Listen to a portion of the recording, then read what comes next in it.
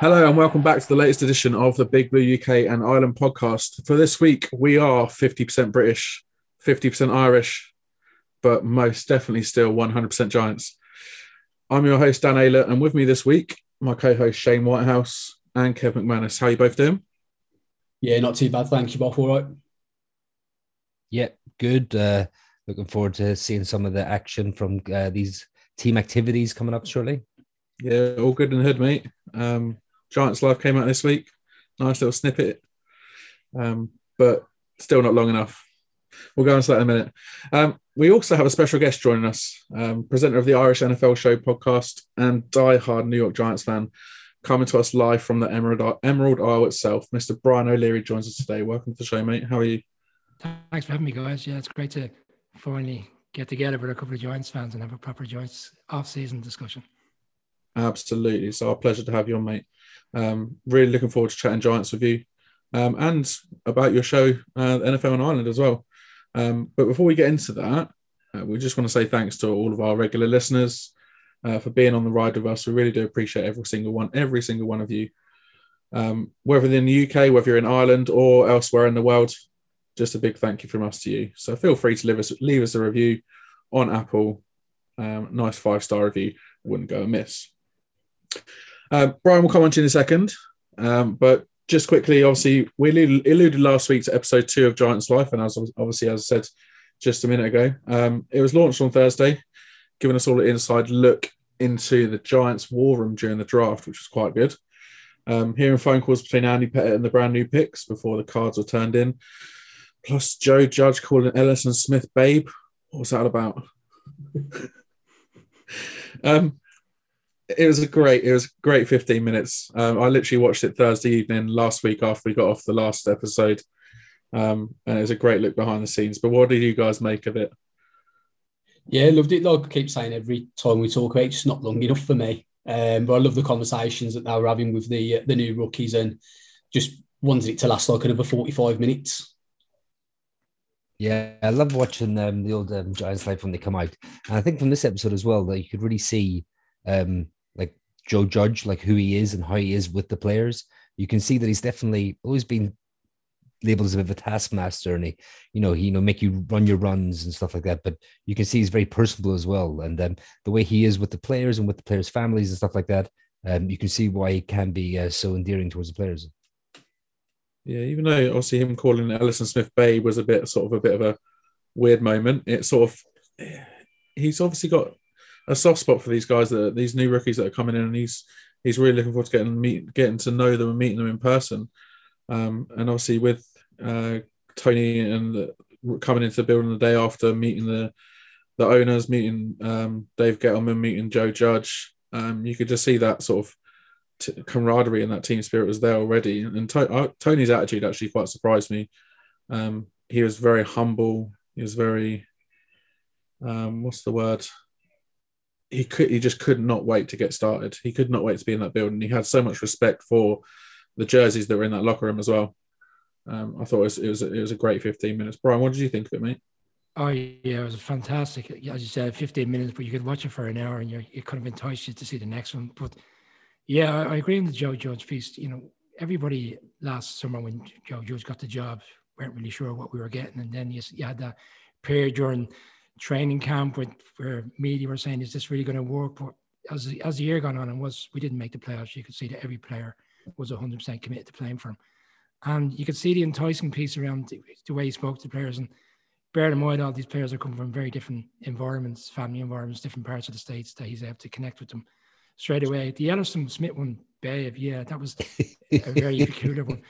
But the backstory to that one was, I don't know if you've heard it, but someone asked him, I think one of the media guys asked him when he first looked at his footage in college, and he said at 4:45 in the morning in the facilities when someone handed him a tape saying, "You got to look at this guy." And straight away he said, we need to make sure that we come out of the draft with him. So once it's always about Tony and Aziz Ujulari and the main guys that we drafted in the first, second round, sometimes these third, fourth picks are the guys that end up having stellar careers. And, I think he just seems to really have appealed to Joe Judge, which I think why he was showing that kind of really sentimental type conversation when he made that phone call. Yeah, and I think with the later round pick as well, I think it's not necessarily just the talent. Obviously, they're talented anyway. But obviously, the first and second round picks are mostly based on talent alone. It's third and fourth round picks and so on. They're looking for like that character and like someone that will fit in that team. And I think that you could see that connection, that bond that they had already by him calling him babe. It was quite a nice sort of little connection thing to see, I thought. Yeah, I also noticed when Tony came into the facilities and he had his family with him and they went into, I believe it's Joe Judge's office, to how he was so welcome to the family. And I know he does that with all the players, but an immediate connection to Tony. And to your point about Tony being kind of slightly overwhelmed when he saw the four Lombardis in the cabinet, I think part of him probably felt he wasn't going to go that so early in the draft. There was a lot of people that felt he would go later in the first round, potentially even falling into the second. And I know the Jags have since come out saying they really wanted him at 26. So I think he was kind of shocked in a way that he went so early, but obviously delighted with the team he's getting because I believe he's going to a team that's going to challenge for the division next year. Yeah, definitely. And I heard that the Packers were very high on him as well. And he was very high up in their list to pick at their pick at the first. Yeah, that's music to my ears that you're saying that, Brian. I'm not going to lie. So yeah, Giants Life, episode 2. Roll on episode 3. That's all I say. So as I said earlier, it's great to have you with us this week, mate. Leveling the playing field here on Big Blue UK and Ireland. Shane, you got a man in your corner, mate, for this week. But usual service will be resumed next week. So my first question to you is in 2 parts. So how did you discover the NFL and why are the Giants your team? I'm going to show my age here, but it actually goes back as far as 1985. Quite a few of my mates were getting into the NFL and predominantly all supported the Bears. And in that 86 85 Bears, right? Yeah, 85 Bears. That was the talk. Everybody was getting into them. But Phil Simms, something intrigued me about watching Phil Simms, maybe because I was a blondie-haired boy, but watching him play for the Giants and then that particular playoff run, 85 going into the 86 Super Bowl, and then the first proper game I got to watch, which was live on Channel 4, was the Giants-Broncos Super Bowl 21. The Giants won 39-20, and that was it. That was it from that day forward. And then I was fortunate that in the early 90s, I got a number of holidays to the States with my parents. My mom's friend went to live out in the States, so we got to travel out there for a couple of holidays, and one of them was in 1991, which was just after the Giants beat the Bills in the Super Bowl. So managed to get myself a starter Phil Simms jersey out there because those type of items are few and far between. Like, it's not the way it is now. You can buy jerseys here, there, and everywhere now. And have you still got that jersey? I don't. And I keep thinking I'm going to have to go buy that retro jersey. Mate, that'll be a collector's piece now. Yeah, I know. But no, that was it. And like, Phil Simms didn't play in that Super Bowl. It was Hostetler. But like, again, to be over in the States just after they'd won that Super Bowl and to be able to come home with all the Super Bowl T-shirts and attire and and I still have the Super Bowl bag and stuff like that. So that was it. So it's a long time ago now. But yeah, and it's never changed. So we've had some good years. We've had a lot of poor years over the past while. So, for fans who haven't been around as long as us, people who see the Giants now, I don't know if they see the Giants in the way we'd see them, as not the team that you'd look to support now. Like you go around now, he's predominantly Packers and Chiefs and Seahawks and all these teams that have had reasonably good success over the last 3 or 4 years. So usually when you meet Giants fans, the age group is a different dynamic to it. Yeah, I mean, my first exposure to the Giants was back in 2000 when we lost the Super Bowl to the Ravens. That was the first game I ever watched, first NFL game I ever watched. And then years later, obviously 2006, end of 2006, beginning of 2007, my brother reintroduced me to the game. And my brother was a Colts fan. So obviously Peyton Manning at the time, Eli Manning at the Giants. He's my brother, they're brothers. The link was there. But yeah, my first exposure to the Giants was back in 2000 when we lost the Super Bowl to the Ravens defense. Kerry Collins. See, Dan, I avoided that conversation. So at least you've got a Super Bowl win for your first exposure. yeah.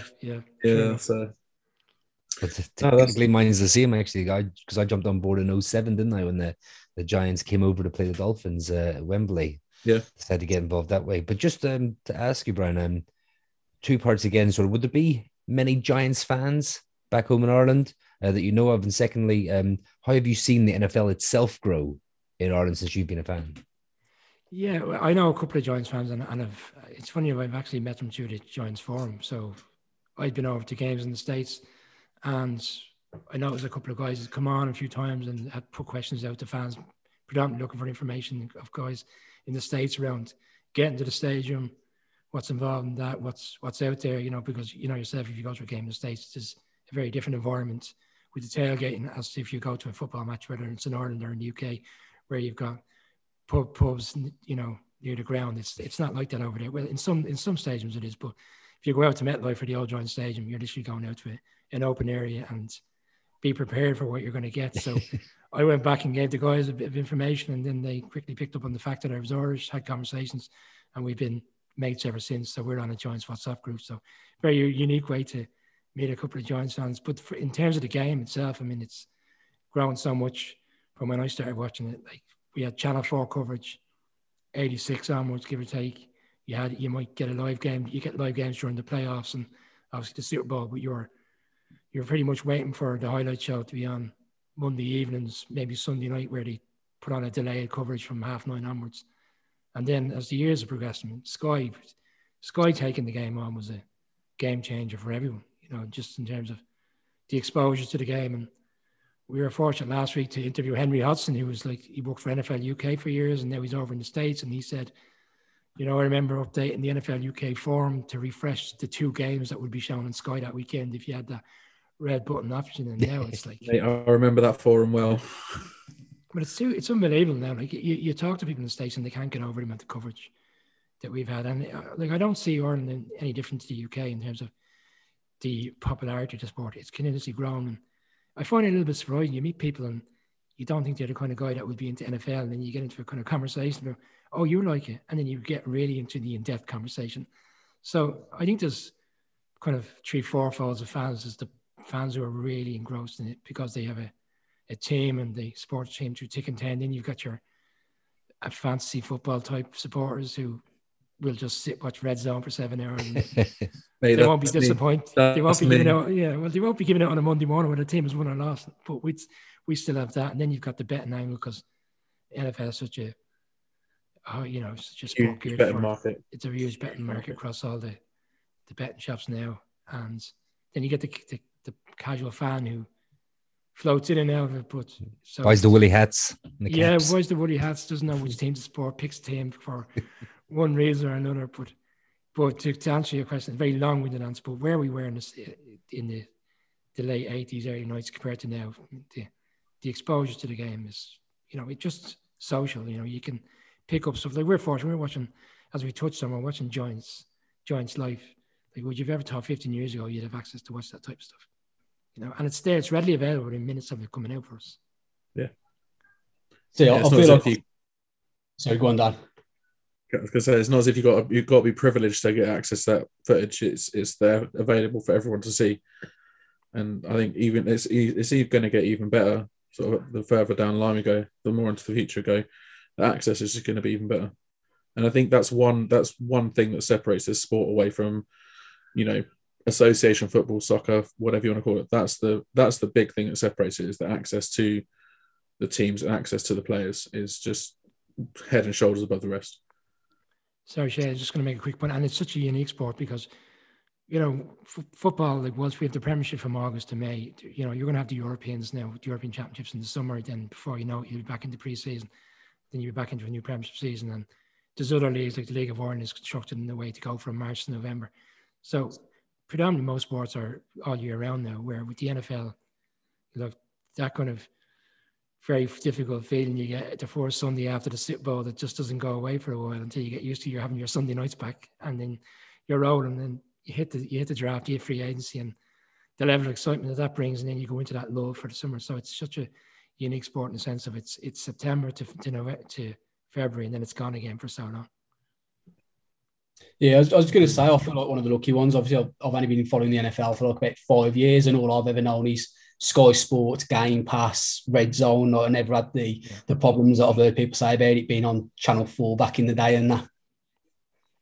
But coming on to the current season or what we're going on.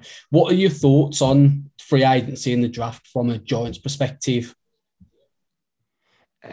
Surprised at how aggressive we were, bearing in mind for so much of the period leading up to free agency said that we didn't have a lot to work on. I think the Leonard Williams contract was massive, because the way it works, that you have to be under the cap by that cut-off point when the first day of free agency starts. You don't necessarily have to be under the cap then until the middle of July. So in theory, you could go and do your business. But the Leonard Williams one was key, because we all knew he had 11.5 sacks last year, and Gettleman gets a lot of heat for that particular trade, giving up the 4th-round pick. But I think Gettleman's come out the right side of it now. I know he's got a very expensive contract, but I think it's justified in paying him the money, because he would have got that wherever he went. And I'm excited for the first time in a while. I know we've had some years where we felt we might have a team that could potentially challenge. I know last year we only won 6 games, but there's a very different feel to those 6 games last year. And Kenny Galladay was a must. I think that was a huge one. And when Allen Robinson got the contract with the Bears, I felt we wouldn't have got him, because I felt that if Robinson was in the market, there was a lot of teams that could be bidding for one player as opposed to the other. But when he went off and was franchise tagged, I felt Galladay mightn't happen. So I was delighted with that. I think I was surprised by the Rudolph one, because we touched on the point off air that we've now, for the first time in quite a while, put ourselves in a position where we have 3 or 4 players for every position. But I feel he can be very effective. I think the jury's out on Evan Ingram at this stage. I think there's a lot of Giants fans would feel that he's not the player that he hasn't lived up to the hype. Rudolph's had 45 touchdowns in the red zone. We need a red zone target. When we get in there, the amount of games over the years where we've settled for field goals just won't win you games. But yep. I'm very optimistic.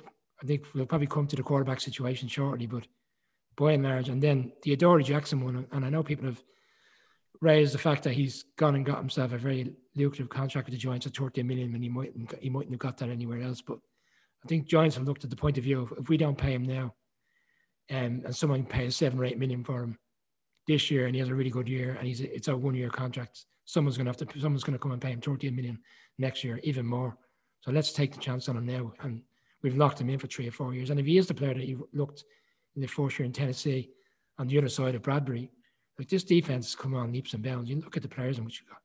You know, there's no reason why this defense can't be the same defense of last year. So genuinely I think people have lost trust in the Giants over the past few years, and that's why we're not getting the talk or the exposure in terms of going for this division. But I look at the division as a whole, and whilst everybody's just assumes Dak Prescott is going to come back, I still have doubts about the Cowboys defense.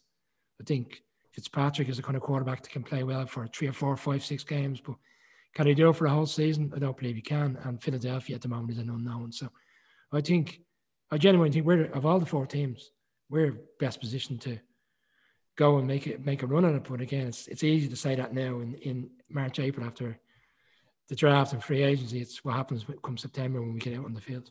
Yeah, definitely. I just want to say, like, I feel like we're not only set ourselves up well this season, but I think we've set ourselves well up going forward in the future.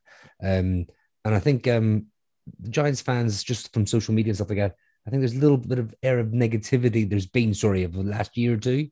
But I think it's time for us to be positive and start talking our team up going forward, to be honest. Sorry, Dan. Yeah, no, I agree. And the thing is, it feels like you say this to fans, here we go again. It's like, you're going to give me the theory as to why they're going to win the division, but it never happens. So after a while, people stop listening to you, of other teams, of other supporters. But I genuinely feel this is a year where, and I think it's more so because the division is in such a strange place at the moment. Like, there's no standout team. So why can't we not challenge? Why can't we not go? If we went 4-2 in the 2 games in which we lost in the division, you could argue we should have won both, and we threw away the Philadelphia game down in Philly. And with Dak Prescott going down in the 4th quarter in Dallas, we really should have won that game. We allowed Andy Dalton to go down on us 40, 50 yards with 2 minutes to go. We had the opportunity to do that on them, and it didn't play out that way. But we were in so many games last year that we should have won. Yeah, we've said before, it was such fine lines last season. I think we only lost 2 or 3 games by more than 1 score. So it was so tight last. It could have gone either way. If we'd have won another 2 games, we'd have been sitting with an 8-8 record, and we'd have been the division winners. So it could have gone either way. I did say sorry to jump in. I just said, like, on the Irish NFL show in week 17, one of the guys said, "Do you want to win and make the playoffs tonight?" And I said, "It's weird. Of course, I want them to win, but we would have went from 11th pick to the 19th pick." And I actually said, I think for the benefit of the team in the long run, I think it actually would be better suited than not winning and going into the playoffs.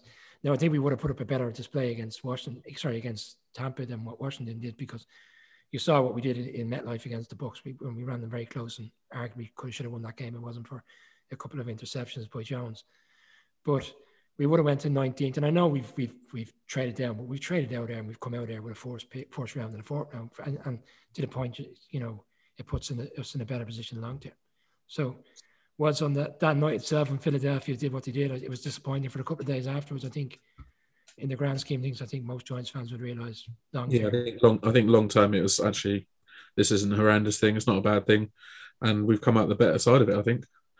And also, I think with Dallas, though, obviously they're always, when it comes to the offseason, they're always preseason favourites to win the division. I mean, they've seemed to have been for a long time. And like I said, their defense is it's not looking great at the moment. And is Dak going to come back? Is Dak going to come back at full strength, 100%? They've selected, like, I think it's the first time in can't recall, like, there was a record around it. They've selected a defensive player in every round of the draft, which clearly, well, I suppose they've identified that their defense was shambolic last year, which it was. But Dan Quinn has also come in, and we've had a few people on, beat writers from Atlanta, say Dan Quinn he was questionable as a head coach. He's a really good defensive coordinator, and he'll do well in Dallas. But he's brought 3 or 4 players in from Atlanta with him. But if you look at the stats last year, I think the Cowboys were 31 and the Falcons were 32 or 30. So are they going to be a serious upgrade on what they have at the moment? So I still think that defense is questionable. And you're asking 5 or 6 rookies to come in and step up straight away. So 1 or 2 might adjust and be very good from the start. And, Micah Parsons, I think, is a given. I think they took him across the time, went to the Broncos, but he looks like a standout linebacker. And maybe 3 or 4 years we'll be all saying he's been a nightmare to us over the past 3 or 4 years, further down the line. But again, we're in a position where if we have a settled offense with it going up against a defense that's being put together for the first season, you have enough. I'd rather trust an offense being put together than a secondary being put together for the first time. So, yeah, definitely. That's why I think a lot of the free agency moves we made in the offseason were critical, were key, to be honest, this coming season. We did draft well, but also I thought we made some shrewd signings, whether it be like Ragland as a linebacker and Adoree Jackson, like you said, as in the secondary, and keeping Williams. Do you know what I mean? So, yeah, I just think we made some really good free agent moves, kept good players, and made some really good draft picks as well. Yeah, I think losing Tomlinson was a bit of a blow, but I think our defensive line is looking pretty healthy as it is. We've also, bear in mind, we have the X-Man, Jimenez, he was out for majority last season. Lorenzo Carter's to come back. He's been for years now talked about as potentially a great player if he gets his game together. He was gone. He injured himself in Dallas in that game, which Prescott broke his leg. So we didn't see anything really of him last year. And all the reports are that he looks like he's back to himself, fitness-wise. So we've players that we're focusing on, the Blake Martinez and all these other guys, the players that were out injured last year that are going to come back that will add to an already stacked defense. And Tomlinson is a loss, but he's the kind of player that you can replace in a sense with. Yeah, I think it's not as if he was a player that are replaceable. And our defense is going to go. On paper it looks stronger than it did last year, and I think we're in a really good spot with our defense. And it's just now building that offensive line that we've already talked about so much about, and having that faith in the offensive line to be able to allow Daniel Jones to work his magic. It's a huge question mark. And sorry, just on defense, 2 other players. Darnay Holmes last year, he came on as the season went on, and I think of all the rookies out there, nobody got a touchdown on him when he was in the red zone. He was able to. And McKinney saw towards the back end of the season when he came in what a player he looked. So, again, another two players that are floating on the radar. So many options there on defense. But it is the offensive line, I think, as any Giants fan. It's, we didn't do anything free agency. We didn't do anything in the draft. they're reliant on all the draft picks from last year just to make the step up. I think the draft pick, just to touch on quickly from last year, now they'll have a proper off season that they didn't have last season. I think that will be beneficial for them. Definitely. So talking about draft picks, if you had to grade them, who would be your top pick and who would be your least favorite pick? It's hard to call a least favorite pick. Or which one do you think is going to have the least impact on the team? I think Gary Brightwell will be the one who has the least. Oh, mate, Gary. Yeah, I know. Yeah. I know. You're mate Gary, but I don't want to be the bearer of bad news. No, I just think because what we've done over the past fortnight, like we brought in Corey Clemens, who he played in that Super Bowl against the Patriots, and he played really well, and he's had so many injuries. So bringing in Armstead as well. Armstead from the Jags, who, if you look at some of the information that was touted in 2019 when mock drafts have been done, a lot of mock drafts had him going to the Giants, and I've seen a couple of people report saying he's been washed out, but he's only had 1 year and he took a year out, so he's not that washed out. So yeah, I just think Brightwell has put themselves, and again, it's back to the point we said at the start of the show, we're now putting ourselves in a position 4 or 5 players per position, and you look at Saquon.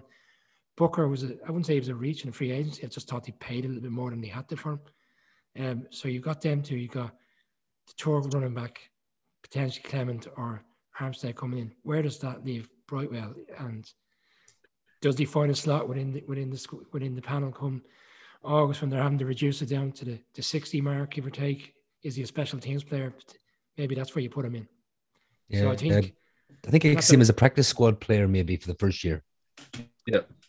Yeah, and there's no harm in that. Like you saw last year, practice squad players coming in and making immediate impacts. I can't recall the name off the top of my head, but he had an interception in the game in Seattle. He only came off the practice squad that week, and he played the following week, and he was involved in another interception. So I think what we're finding with Judge is, and I've heard him repeat the same thing, whether you're on the full squad or whether you're on the practice squad, just, if you're on the practice squad, don't assume you're not going to be involved. Take it as, I'm watching every player, and if I see a player making good strides in the practice squad, he'll bring them in, and so yeah, that's the thing. He's not afraid to make that decision, and that's one of the things that's impressing about him. He's not scared to make a decision. If he needs to let a player go, so he can bring a practice squad player in, he will do. Like I see the practice squad as not a bad thing. Because you're not being released, you're protected on the practice squad. So.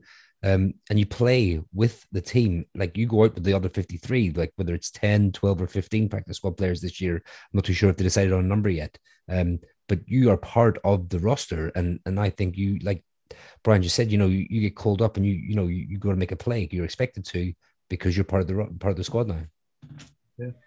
Just on who I think is the most important one, it's actually not Tony for me. And it's more so because with Kenny Golladay coming in and with Shepard there, Saquon's coming back.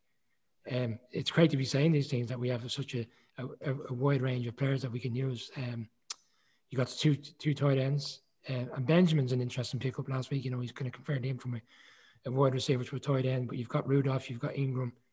So we've got so many players on offense that how much, I know Tony will be used in all these kind of marquee plays, like, the trickery plays, but is he going to be the deep threat all the time? Is he going to be the one where you're looking for the quick pass and allow him to do the work after the catch and stuff? So for me, it was Ujulari in the second round. Like, we needed a pass rusher. I felt at 20 that we might have went Kwity Paye from Michigan. At the time, it seemed like he was the one that we would have went for. But then there was a lot of people. We had Jim Nagy on, who's ESPN draft analyst, and he's kind of the senior executive for the Senior Bowl. So he was, who better than the guy who's kind of oversees the Senior Bowl. And he on our show, and this is 2 or 3 weeks before the draft, he said Ujulari for me is going to he'll go late in the first round, if not early in the second round. So for him to fall to 20, Giants trade down and get him, I think he'd be an immediate impact from day one. And so I think he'll be the one that makes the bigger impact, because we haven't had a pass rusher, a really predominant good pass rusher for quite a while now. Yeah, I think we're all sort of in agreement. I think Ujulari is an absolute steal. And we've I'd love it. I can't wait for him to be lined up next to Leonard Williams and coming off that side, trying to block them two. I'm looking forward to it. Yeah, and I also think coming this season, like MetLife, it's you look at the NFL and you see these stadiums with in terms of the home crowd being a huge factor, and I've never really looked at MetLife in that way. If anything, probably the Jets create a better atmosphere than the Giants fans do. But I think having had no fans for a year, like come week one, if you're Chomping going at to the that bit. game, it's going to be some crowd and some noise, and then you have a defense going after.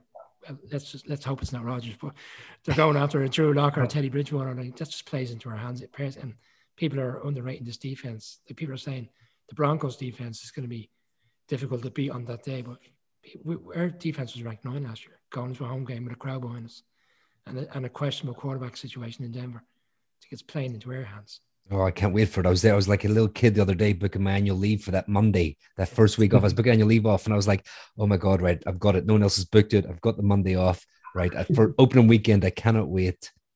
Oh, but it's September. Yeah, I know. Yeah, that's the only problem, isn't it? It's so long away. But no, I just can't wait. Opening weekend. It's a great time as well. Like don't get me wrong, 6 o'clock games are good, but the 9:30 game is just perfect. Like, yeah. If you have any distractions in the household between 6 and 9, that goes away usually by 9 o'clock. But 9 times out of 10, now you got to have all the coverage from 6 o'clock. But when you see 9:25, it just eases that. Okay, I'm locked in 100%, which you normally are anyway. But even more so because it's a late afternoon game over there. Yeah, there's no excuse for not watching the game in full because, like you said, you've had your tea, distractions away, misses in bed. It's game time.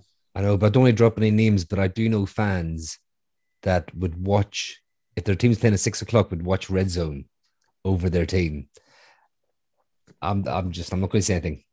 I'm guessing they're more fantasy fans than football fans and actual team fans, but that's another discussion. I have over the years when I know we're out of playoffs, I'd have the Giants on one screen and I'll have Red Zone running on the other. Split screen. Yeah, best of both worlds. Two TVs, and that's all good. But no, I certainly wouldn't miss our game. Absolutely not. No, definitely not. So you like an Ojulari? You've spoken about Adoree Jackson. Is he sort of top free agent signing, or would you put someone else above him, do you think? I think I'd still put Kenny Galladay as our top sign because we haven't had a marquee number 1 wide receiver since Odell Beckham left. And even during the Beckham years, it was that was the right hit and miss. He wasn't consistently like he's a great talent and he was a great player. And I think I enjoyed his time in the Giants, and I don't want to come across as someone who did not like Odell Beckham, but there was too much grief or hassle that came with the player, and you couldn't honestly go out there every week and genuinely feel he was going to give you a game. Some weeks he'd come out and give you a fantastic game, and the interview where he kind of threw Eli and I suppose the Giants organization under the bus not too long after he got the contract was disappointing, but to the point we haven't really had a wide receiver of his talent. And then we brought in Golden Tate in that free agent, which just didn't make any sense because he wasn't a burner. He was more of a slot receiver, and they gave him ridiculous money. I think it was just trying to appease the fans because they were so disappointed that. Yeah, it's just trying to fill a gap that just didn't really work. It didn't really make sense at the time. It still didn't make sense now. And just one point on Kate, people say, oh, he was with the Lions, and the Lions have had a difficult few years. I think the one thing you would say is throughout the tough times that the Lions have had, if you look at his play and he's been consistent. He was consistent, and Matt Stafford. Like I like Matthew Stafford. I think he'll do well with the Rams, and I think even though they were losing games, if you look at some of the scorelines, the games they were losing, it was in the 30s, 37, 34s, and Galladay was still pulling in 2 touchdowns and over 100 yards. So consistently, he performed throughout those years, which justifies why he's got this big contract with the Giants. But I'm really looking forward to seeing him, probably more so than Tony initially, just because we know what we kind of know what we're going to get with Galladay if it works out. Definitely. So speaking of the draft, the free agents, stuff like that. So what are your thoughts of Dave Gettleman and Joe Judge? How have they done, and what do you expect going forward? I think it's Joe Judge they're given. I think a lot of us were disillusioned by Pat Shurmur and McAdoo since Tom Coughlin left, and we had a bit of success initially after when McAdoo came in and we made the playoffs. I think the year in which the Eli, is he going to play? Is he going to leave him out? He didn't handle that situation very well. His cards were marked then, and then Pat Shurmur, I felt that was head coach, which was fourth or fifth down the list of head coach at the time that they wanted. And they lost out to quite a few going to other places. I had no confidence in him in the end. And like when Joe Judge came in, I think we all felt it was going to be Matt Rhule. Even that day in question when Joe Judge was announced, Matt Rhule was supposed to due up to fly up from Baylor, and it didn't work out. The Panthers made him that lucrative contract to join Franklin and match it. So that evening, I think most Giants fans were disillusioned still and disappointed by what had happened. But then you saw his press conference. Straight away, you went, okay, this guy has something about him. You read the Belichick type conversation says, okay, was other teams have taken other coaches off me. Joe Judge for me is the guy that's going to really has the opportunity potentially to make it. And, you saw in the performance last year, and we touched on it earlier, was we lost a lot of close games. I think most Giants fans came out of the games when the disappointment passed of having lost a game. You kind of recognise the team has played really well, and that's down to the coaching. And, the defense side of things with Patrick Graham, he brought him in his first year. What he did on defense year before, I think was ranked 30, 31. And it just seemed to all be playing him, and the coaches all seemed to be working for him. I know there was a spot last year where the offensive line guy, I won't even try to pronounce his name, got sacked in November. But again, that was Judge saying, I got to show my authority here. I got to show this team that I'm the boss, and once I might be a young head coach in the league, I've got to show this team that I'm in business. And I don't think there's any Giants fan out there that can question Joe Judge so far. I think 9 times out of 10, everybody would say, I think we have the right coach for the future. And then for Gettleman, I think Gettleman gets a lot of stick. I think there's a narrative out there that he's not a good general manager, but he got the Panthers to the Super Bowl. And this Giants team that he took on a couple of years ago, we're in a really bad place. And I think he's looking to the future. The Daniel Jones one is going to be, what makes and breaks him, really. If Daniel Jones doesn't have a good season this year, I think inevitably the Giants will have to make that decision that it's 3 years and it's time to make the decision to move on. And a couple of years ago, Gettleman said, when I ride off into the sunset, I want to leave you with a franchise quarterback. But I also think he's put an insurance plan in place, because if you look at the draft picks that we have for next year, 2 1s, 2 3s, 2 4s, and if it doesn't work out for Daniel Jones, we're in the sweepstakes to make a trade for a quarterback next offseason.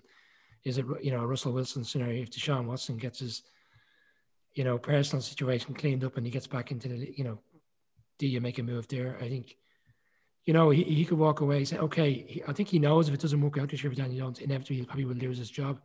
But he believed in the next general manager with quite a substantial amount of picks to take a quarterback in the draft, move up in the draft. The Bears could have a difficult season. We could be benefiting from them having a difficult season. We could pick top 10 and get a quarterback there, or do we make a trade because we will be stacked with picks? So, and then the one, I think over the years he's brought in players that have been effective and players at the right time. 1 or 2 questionable. The Golden Tate didn't make any sense. At the time, people felt the Williams trade was the wrong thing to do, but that's worked out. So for me, Gettleman, I think he's good. I think there's people out there that still won't give him the fair crack of the whip, but by and large, I think what he does is with the long-term view in mind. Yeah, I think he sort of brings this sort of calmness to the front office, because he never seems to get particularly flustered. The jury's out on him. Everyone has their own opinion of him.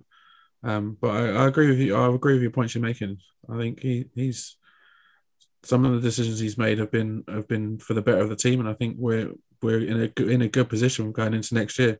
And we all hope, let's face it, we all hope Chicago Bears tank this year.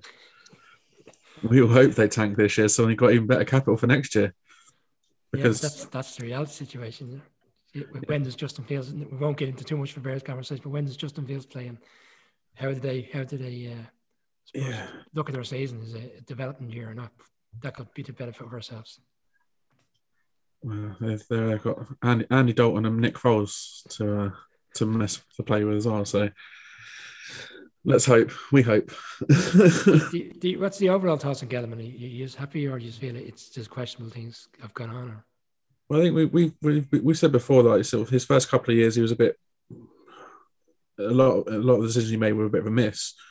But last year and this year so far, a lot of the decisions he made have been a bit of, they've been better. So we sort of said he's the 4 years he's been in, he's sort of got a bit of a 500 record. 2 seasons not so good.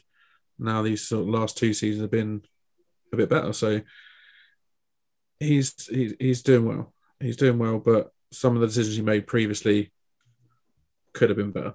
I kind of think like that goes hand in hand with the head coaches though as well. I think he tries to get players that the head coaches want or need for their schemes. So some of the misses I put down to the head coach saying, you know, can you get me this type of player? I do believe he's always, every decision he's made has been for the better of the team, not to try and just save his job. And that's all you can ask for a GM, to be honest. We're also seeing, I think, Judge's influence come in, because I know there was a big kind of trader Dave and everybody's having a bit of a laugh at the fact that he's traded down 2 rounds and he hasn't done it before. I'd love to know how much of that comes down to Judge trying to push him to move down more so than get him and wanting to do. I thought his press conference leading up to the draft was great. He said, "I'm not going to be fleeced," you know, and that's the end. And he wasn't. He wasn't. He's come out the right side of it this time around. I think Judge would have had a quite a big influence on his decision, because I think you can see the way him and Joe Judge work together. He's got that respect for Judge, and it just looks good. I think the two of them together, Joe Judge, he's obviously had that influence on him to trade back and become known as Trader Dave from now on. I think we've said before. I think I called it the day before. Was it the day before or on the day? Like actually put hashtag Trader Dave in our group chat, and now that's forever what he's known as around the world. And it's like, well, I said that a few hours ago, so start the trend, eh? You'll have to mark that one off now. Yeah, copyright it. Image rights. Copyright. Obviously, you alluded to Daniel Jones a couple of times. So outside of Gettleman, the one person who generates probably the most topic of conversation is Daniel Jones. Do you think he is the guy or can be the guy, or are we going to be sat here in 12 months' time talking about a new quarterback that we've just drafted? I think it's a difficult one, because this time last year, people were very positive about Jones. His first year was he had all the interceptions. People said that comes with a rookie. If you look at the overall play, he seemed to be doing really well. And then last year, like, we lose Saquon Barkley week 2. Teams are double. Teams are stacking up against the offense, the wide receivers and tight ends, because they know we've no run game. And then he seemed to be coming into his own to a certain extent. And then he got injured in Cincinnati, and then he was like, the season kind of derailed to a certain extent after that, because once we won in Seattle with McCoy, he was never the long-term answer. So people are very down on him this year, but this time, 5 months ago, they were very positive on him. I think we've discussed what they've done in free agency. Like, there's no reason why this offense with the right quarterback can't do huge things. We've so many options now. Please God, Barkley comes back to be the running back that we expect. And now the teams have to kind of defend against Saquon, and then that leaves exposure in the backfield for Daniel Jones to take advantage of.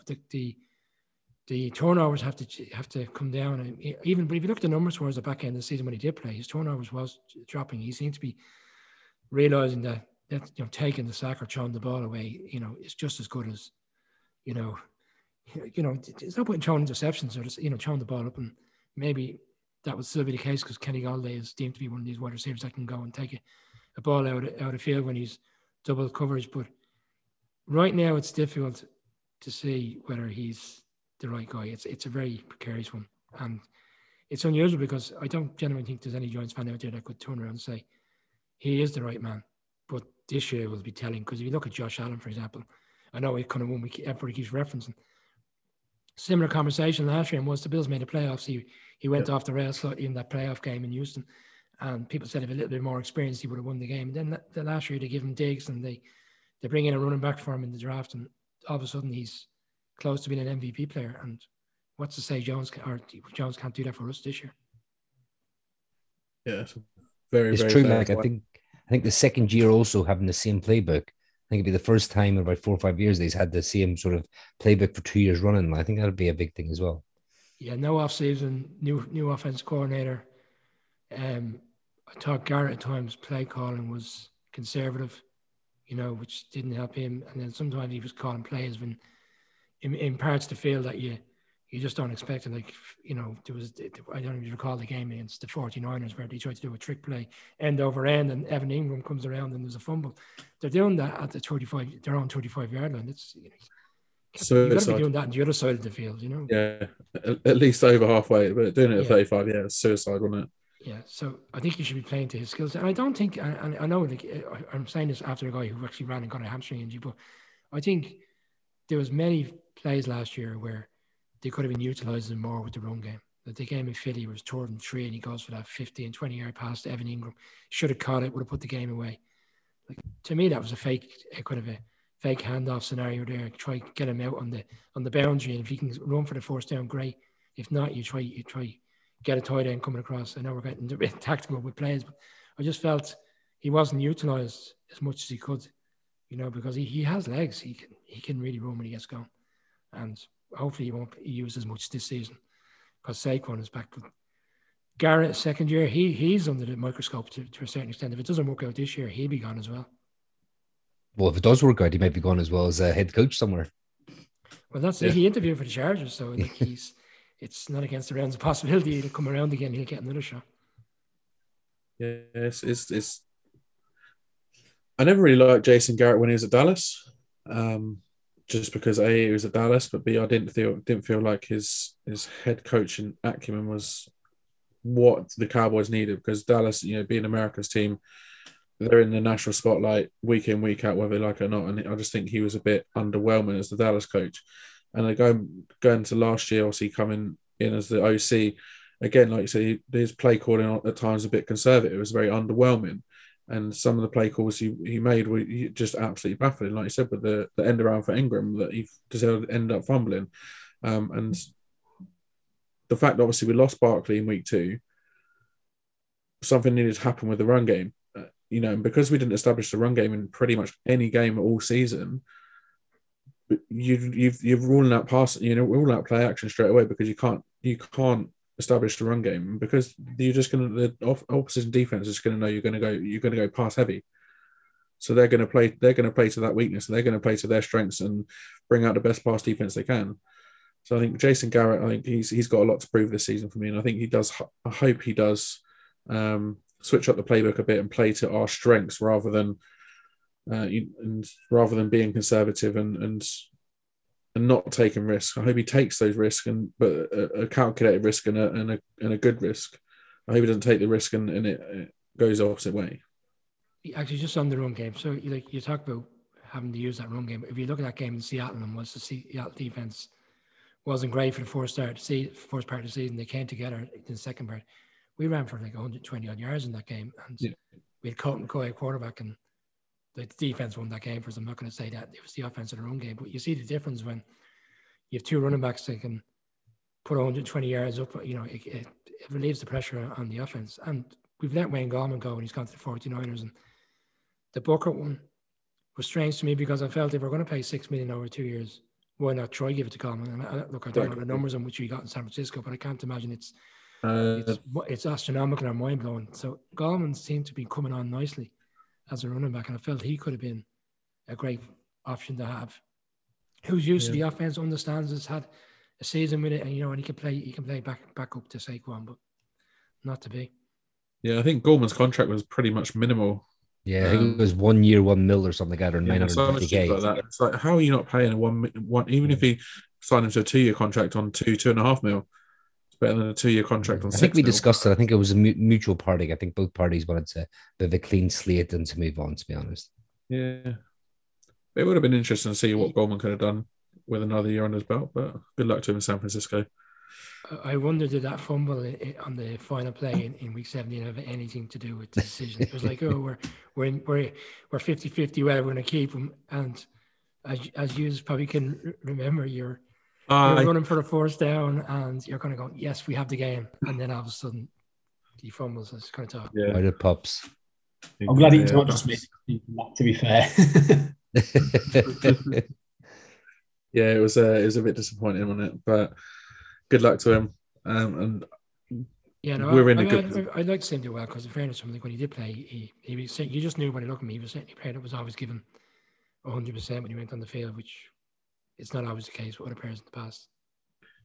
Yeah, definitely. So obviously talking about going to Giants and sort of previous Giants, all-time Giants, current Giants. Who's your, I'll say, favorite all-time Giant? Who's the guy that wore blue that you just will go to every time? Kind of going to be an obvious answer, but Eli, I suppose. Eli Manning. I mean, two great Super Bowls. Like, I know I touched on the 86 and 91, but I was only a kid. The ones that you really, really enjoy and can relate to, is those two Super Bowls in 08 and 2012. And like that Super Bowl where to beat an unbeaten team in the Super Bowl. I mean, and he's only played for the Giants. He never wants to play for anybody else. And I know the last couple of years were difficult because it's difficult for the fans as much as difficult for him, because I think we all knew his time was inevitably coming to an end, and it probably should have came to an end a little bit sooner than it did, because we knew it, even the season before that, he just wasn't. He wasn't. Yeah, I think maybe he went on a year too long. Yeah, absolutely. And it's difficult for fans then, because when you see a player who you've loved so much and you think of all the great games over the years where he's pulled out wins, and the Jets game in 2012 and Christmas Eve where we have to win just to have a hope of getting to the playoffs, and we goes and shows a 99-yarder to 99 to number 80. Yeah, what a touchdown. And there's just so many great moments over the years, which now in terms of when you reflect on it, is, you look back, it's just great days, and kind of at the time you don't really think about it, but you look back now and they have a quarterback who plays, and a quarterback who never really missed games. Like, you see that record and all the controversy that came with him not playing that game in Oakland at the time when McAdoo decided to go with Geno Smith. And I think the fans would have, been more comfortable if Davis Webb, who was just been drafted that year, had been given the opportunity to play, because you could argue that they're looking to the future, but to bring in Geno Smith just didn't make any sense. But yeah, it's just a slap in the face. The organisation didn't do him any favours there. And if anything, it kind of brought back the love for Eli, because when he came back the next week, the crowd, the reaction from the crowd was brilliant. And then he played that final game against the Dolphins.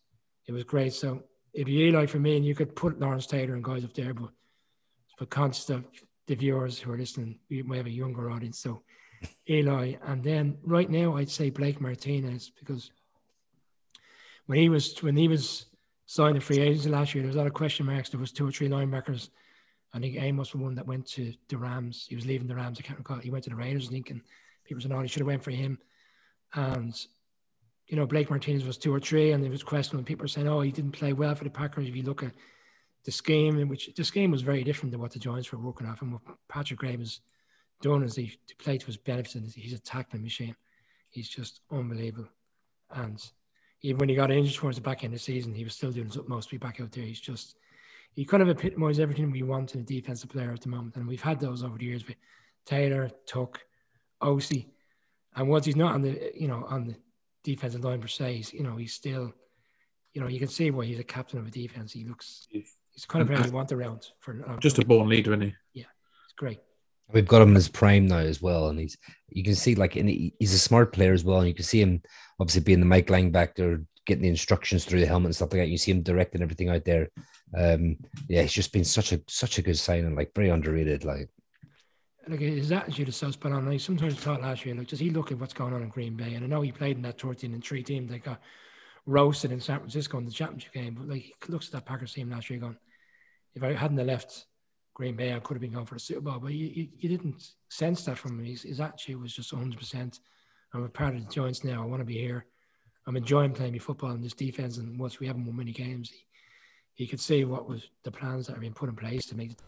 Right. So as a Giants fan over across the pond over this side, how many games have you been to over the years, and what's been your favorite?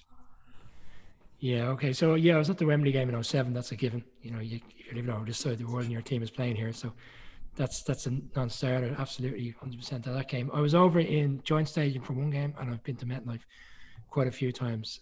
Favorite game, strange enough, is the one in Giant Stadium, because even though we lost, I had the opportunity to watch. It was the year in which we won the Super Bowl. It was the 07-08 season. It was week 2, and Brett Favre was playing for the Packers, and he tore us apart. So strange to say that was my favorite game, because we got absolutely roasted. But Giant Stadium, if you've been to Giant Stadium and then you've been to MetLife, you quickly realise they're not the same. It's just, there's something about Giant Stadium. And then to watch Brett Favre, who arguably is one of the best quarterbacks to play the game, and I didn't think of it at the time, because I left the stadium disappointed, and we beat them in the championship game with Brett Favre throwing that interception to Corey Webster. So it was a bit of an unusual one because it kind of came around full circle that I got to see them play each other in week 2, and he ends up throwing the interception, his last throw as a Packer. So it was weird, but it's the overall experience, and for fans out there who haven't been over, who really want to get over, it's a great experience to tailgate and everything. And whilst the stadium is not the stadium of old, MetLife is still a very good stadium, very enjoyable place to go. But that game in Giants Stadium for me was a standout game. Yeah, I've been lucky enough to go to Giants Stadium to a game in 2009, so I know what it's like, and it was sort of that pilgrimage to Mecca. Yeah, it doesn't have the same feel as MetLife does.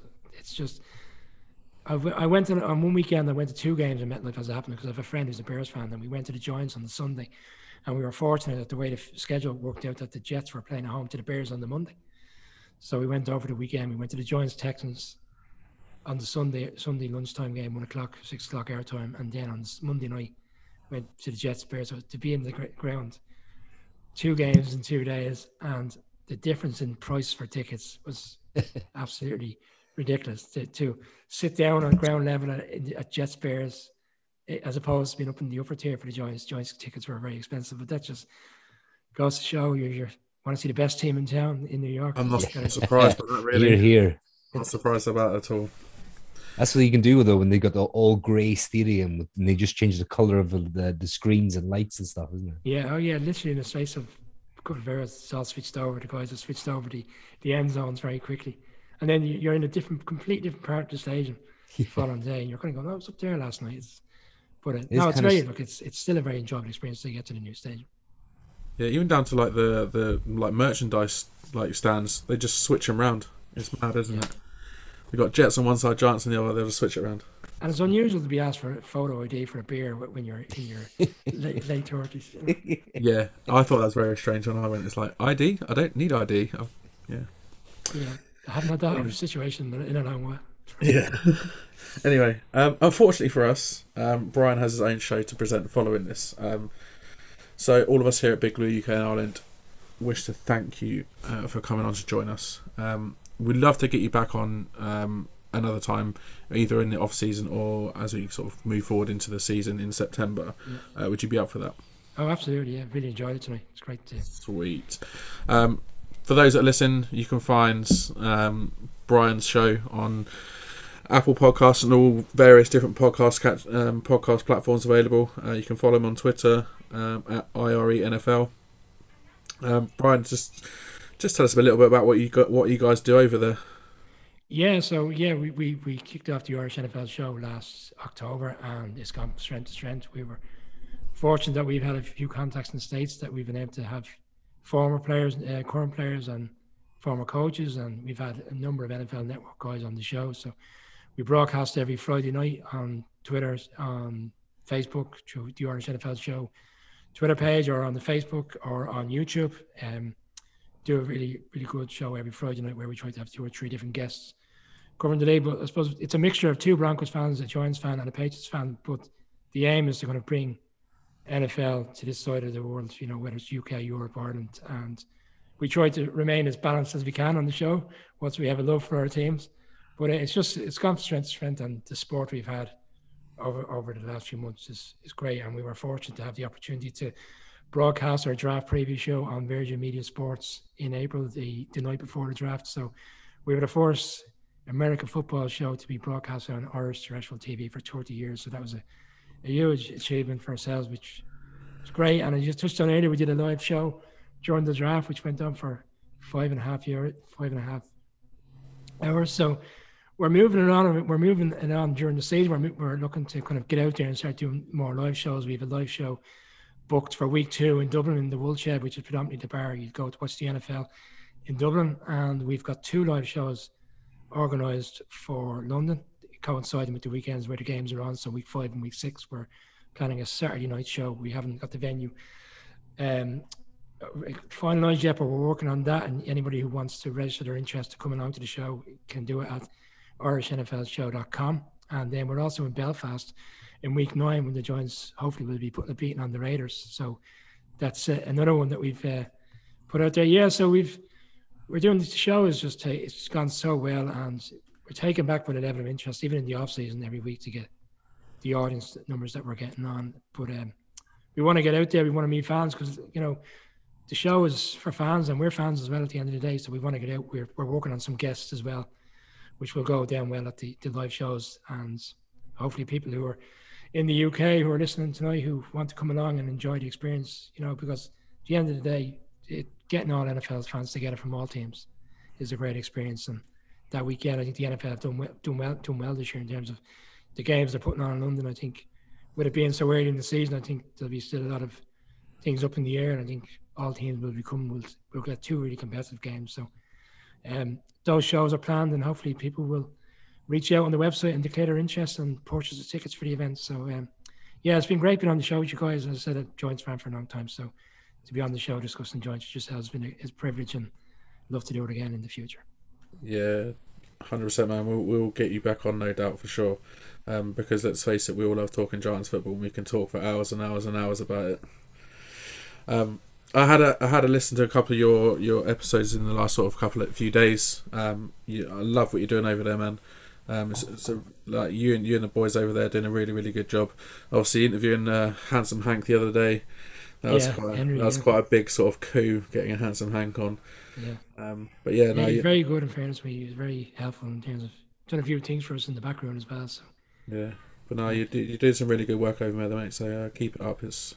I enjoyed it, that's for sure, and I'm sure that's going great. The boys are doing. But look, guys, just keep at it, and yeah, it's been a blast chatting to you, man. Yeah, it's been great. It's really enjoyable, and like I said, we will get you back on, no doubt. Either if it's during the off season, or if it's actually during the season when we're actually playing. Do in training camp, if or whatever pre-season. Yeah, we'll work something out, definitely. Anything to add before you go, guys? No, just thanks again to Brian for jumping on, and 100% likewise. Looking forward to chatting at some point, numerous times, hopefully, between now and the season. Yeah, great. Cheers. Thanks, guys. Yeah, cheers. No worries, thanks, Brian. Good man. Right, cheers. Talk soon, guys. Take care. Take care, buddy. Cheers. All right, so yeah, that was Brian from the Irish NFL show. Absolutely amazing to have him on. Thanks for coming on, Brian. We really all do appreciate it. It's been a real sort of privilege to talk Giants football with someone different outside of us three, and it's been really good to sort of get to know him, and to get to know his thoughts behind the team and what he thinks of the team moving forward. And we will get him on again at some point soon, no doubt. We will be back next week to talk all things OTAs, because they are coming up, guys. Whoop whoop. We are very much looking forward to it. So we'll be back next week with that. Guys, anything to add before we go? No, nothing from me. Just echo your sentiments. Definitely look forward to chatting to him again. And like I say, every week, roll on next week's episode. It'll be a week closer to the season, and more joint stuff to talk about. Yeah, it was good to have Brian on. Again, he's another fan. He's predates us three, to be honest. So it's good to have that diversity of someone who's been there since the 80s. I didn't want to say anything at the time, but he obviously followed the Giants since '85. That was before I was born. Yeah, exactly. And and you hear by his takes as well that he knows what he's talking about. He watches them intently, and he knows his stuff. So yeah, it was great to have him on. It's good to hear that he's got some similar views to ourselves as well. So we're all sort of seeing that we're seeing the same things, and we're seeing the Giants go in the right direction, which is good. Yeah, definitely. Really enjoyed this week, guys. It's been a blast. Looking forward to next week and OTAs. Signing off till next time. Go Giants.